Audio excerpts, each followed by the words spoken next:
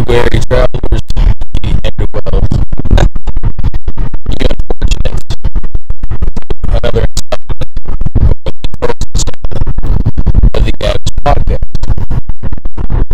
I'm your host, Drew Powell. Despite I've been traveling all over the world, I tried to put down something last night. First time this but it's always trying to hang up streets. I didn't do it. So, this is the new mic about this morning to my now new job, old job. I digress. So, what's everybody doing? Answer that. Not really good on next slide. If your answer was, shitty, I'm sorry to hear that. If it's all, it's always communication, I'm sad to hear that too. I have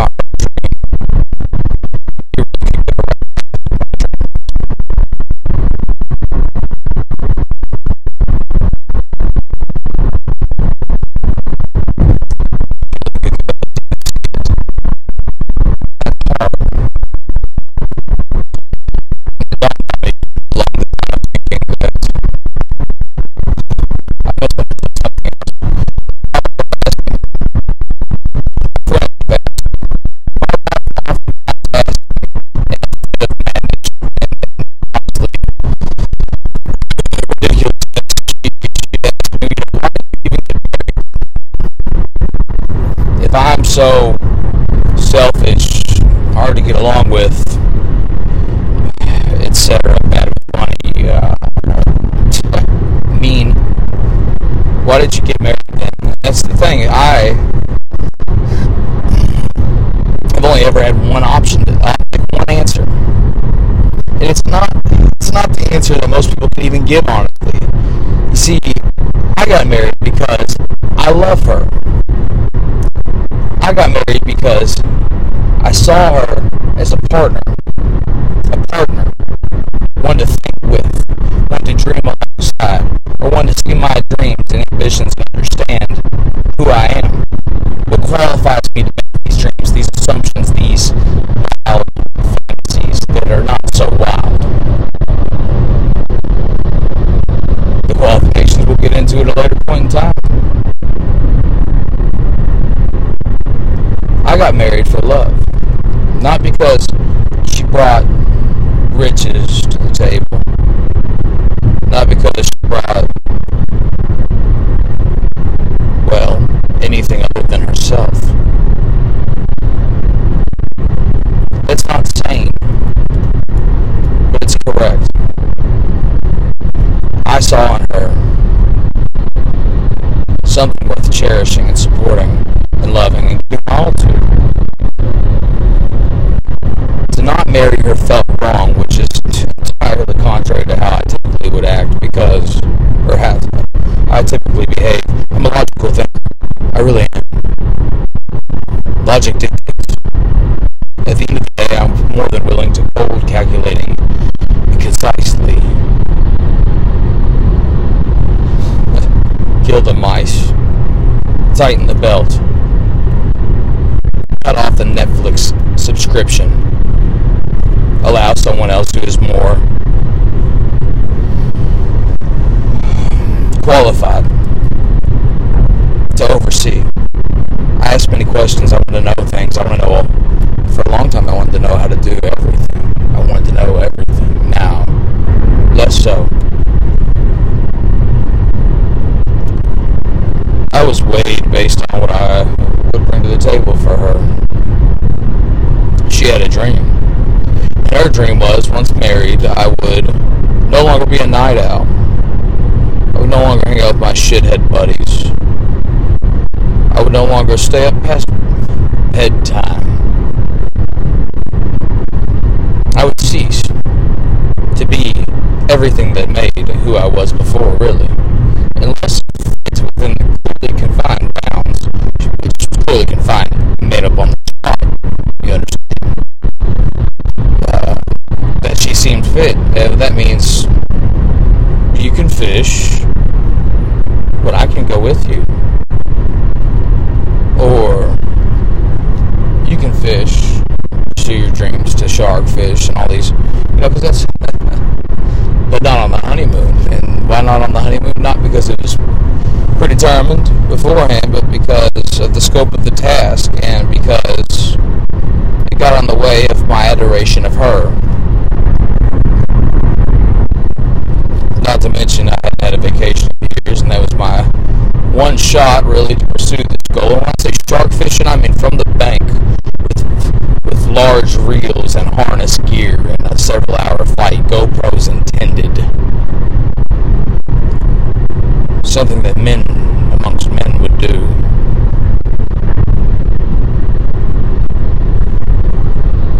That didn't fit. She's been trying to mash me into the form of her dream ever since. She stopped mashing so much now. Now that I've given up.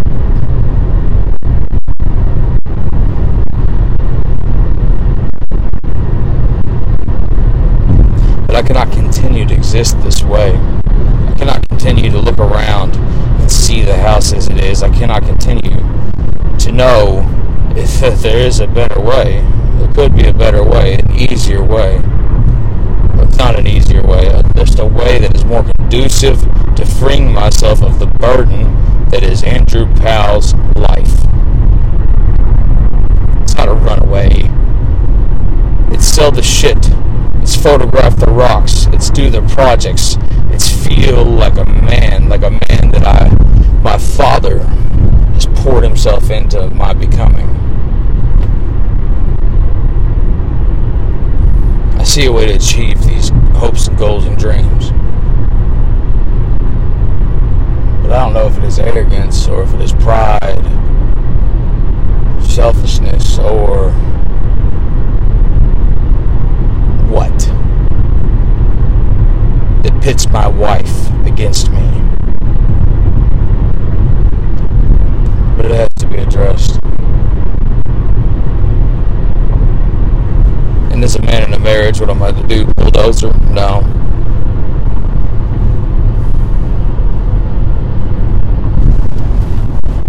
But I've been trying to roll over and die, and it's not going well for me. And really, it's because what it comes down to is this.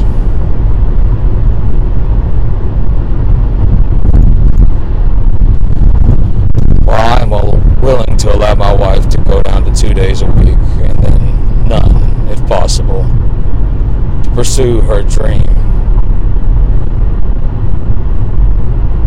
her goal.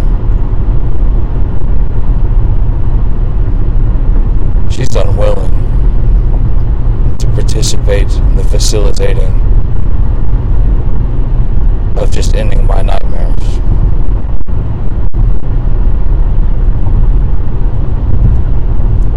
That's a hard pill to swallow, if I hadn't swallowed it already. I've known these things. Putting it into words.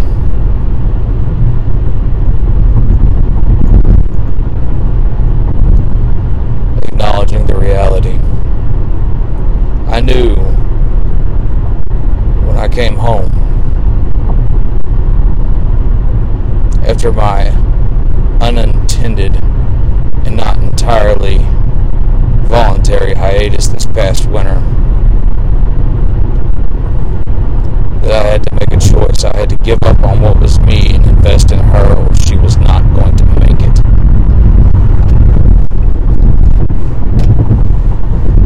Well, now that she's beginning to make it, what am I to do? It's hard. It's hard on my pride to look bad in front of her family and to be shaded, ridiculed by her, that I haven't assisted in this process more. I'm moving her into getting the studio ready, but at the same time, I have not been pointed and I've not been given clear, concise direction. And when I have, if plans have changed, when I prepare to do things, they change in a manner that makes my efforts, the tool gathering, the preparation look pointless and a waste, delusional. And then they turn around within a 24-hour period and tell me that they're going to go with the plan originally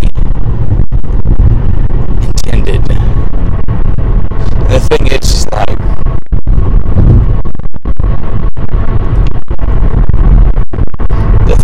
my name is Andrew Powell, son of James Powell, homeschooled by my parents until my freshman year of high school, taught on a level, a training that they don't do in this world any longer. When I listen to autobiographies and stories about the Sioux Indian, or Crazy Horse, when I listen to stories of leaders of old of men tutored, trained from a young age, destined for greatness, then I hear of my life.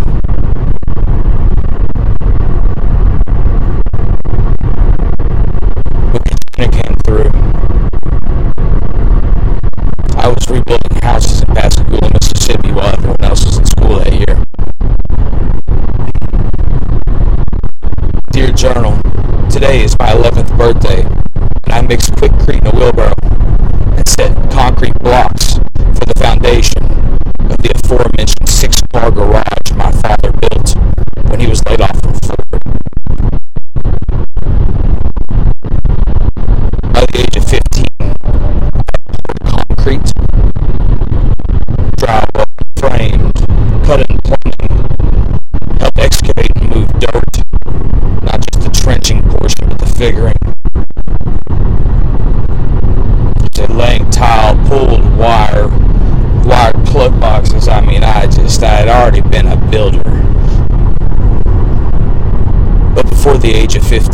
had also seen many countries. Spent 2 weeks in the Everglades. Spent 2 weeks in the Canadian wilderness.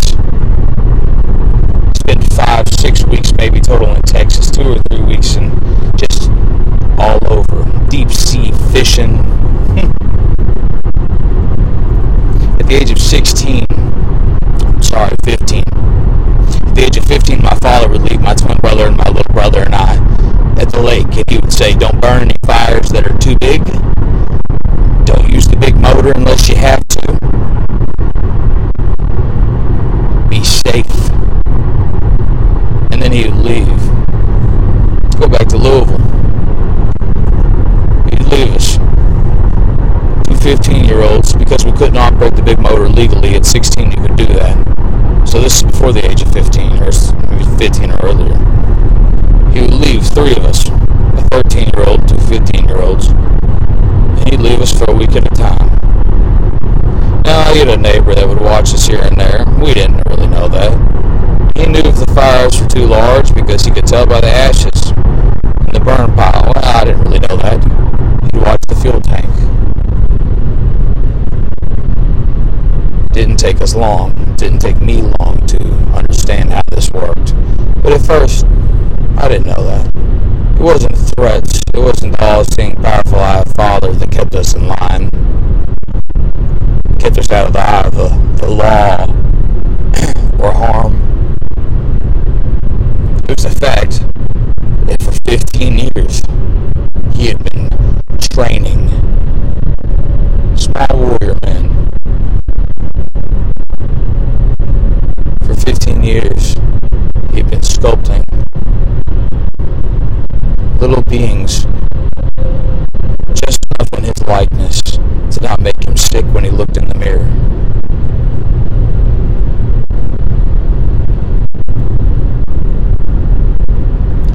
Now, this is not to mention my mother.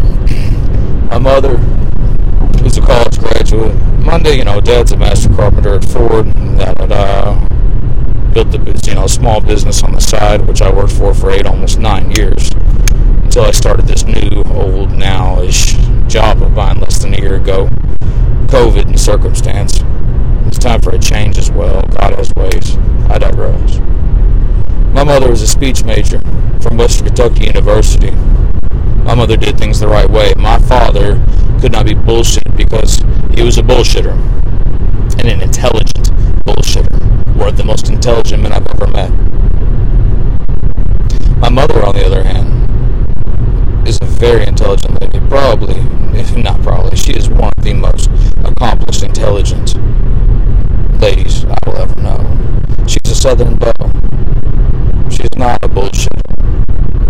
So she raised 3 proper young boys, and my mother, the speech major, debate team, all that, graduated, and then went on to learn how to write code.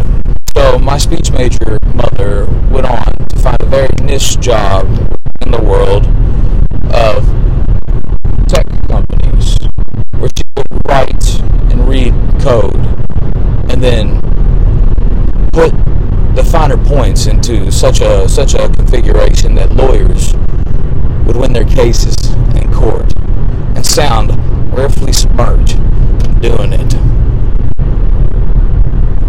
David and I tested into Butler, BTHS, old Sudie, in the Honors Excel program. It's a college preparatory. In order to get in from an outside source, not a feeder school, you had to pass the 3-part test.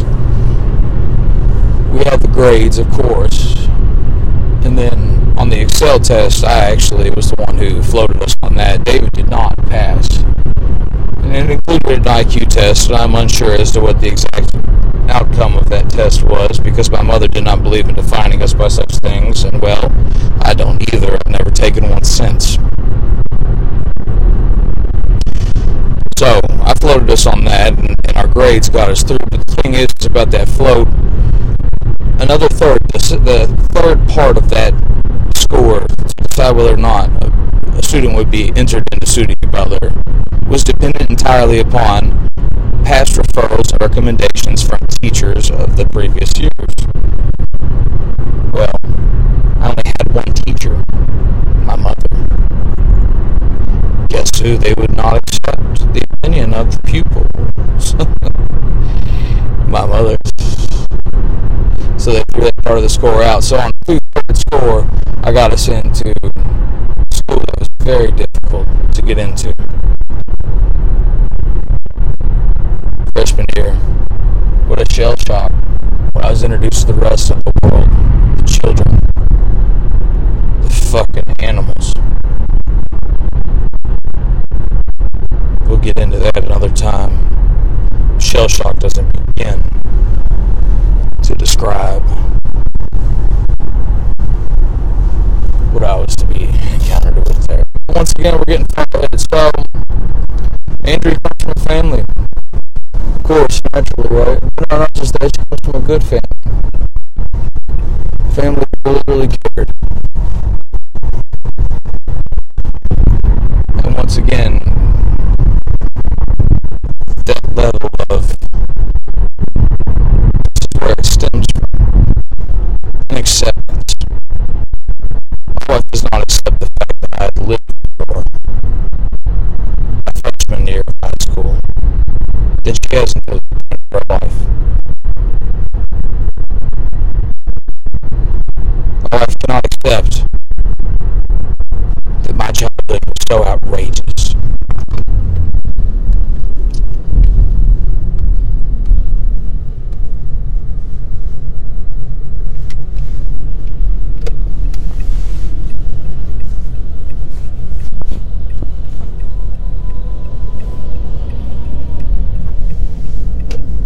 So different. She cannot accept that my dreams and her dreams don't look anything alike. And that is because, well, she really doesn't know what a dream in the first place. Her success is my success. Her failures in many ways will be my failures. Though her failures will be seen as a, oh, I didn't pass the college class. Whereas I see that as a learning opportunity. Her failures to me will be the failure to feel loved, cherished, accepted. So damn it, how do I build her a kingdom? How do I build her a house, a home, a future?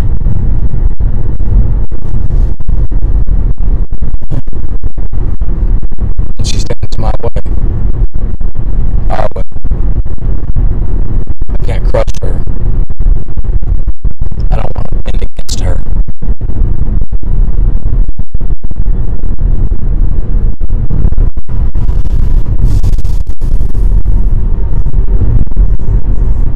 She thinks we're the same. But one stark reminder that we are nothing alike is the fact that I got married for love. What did she get married for? I got married to give my all this training, all this. I nerfed myself. I gave up on the dream to be Indiana Jones. Let's be more real. To be Steven Ranella, Cameron Haynes, Joe Rogan. I gave up on my dreams to be one in a million. Not my dreams, not my goals. I gave up my destiny. I'm giving up my destiny to be the outlier. What am I going to do with all of this in my head, my heart? What am I going to do with the raw, unbridled ambition? And I don't mean bridled as in careless, naive,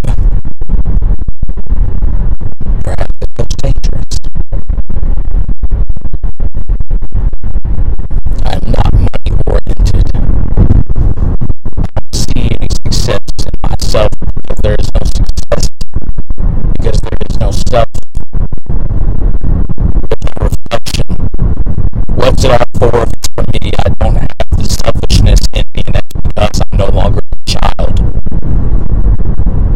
It's because in order to stomach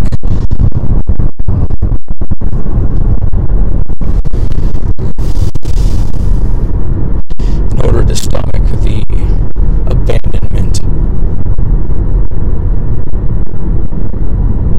of one's egos, the abandonment of oneself, there cannot be selfishness, and I found my selfishness in being unselfish with others, with those around me, those who have needs, those who do not have the opportunities that I had. I found my selfishness in the being of, in the act of being unselfish, and in turn satiated that need. But now they're gone. Our paths have diverted us. Their success and their failure is no longer even in a fool's reckoning up to me. I'm no longer playing some string puller in their lives. So then, what's next?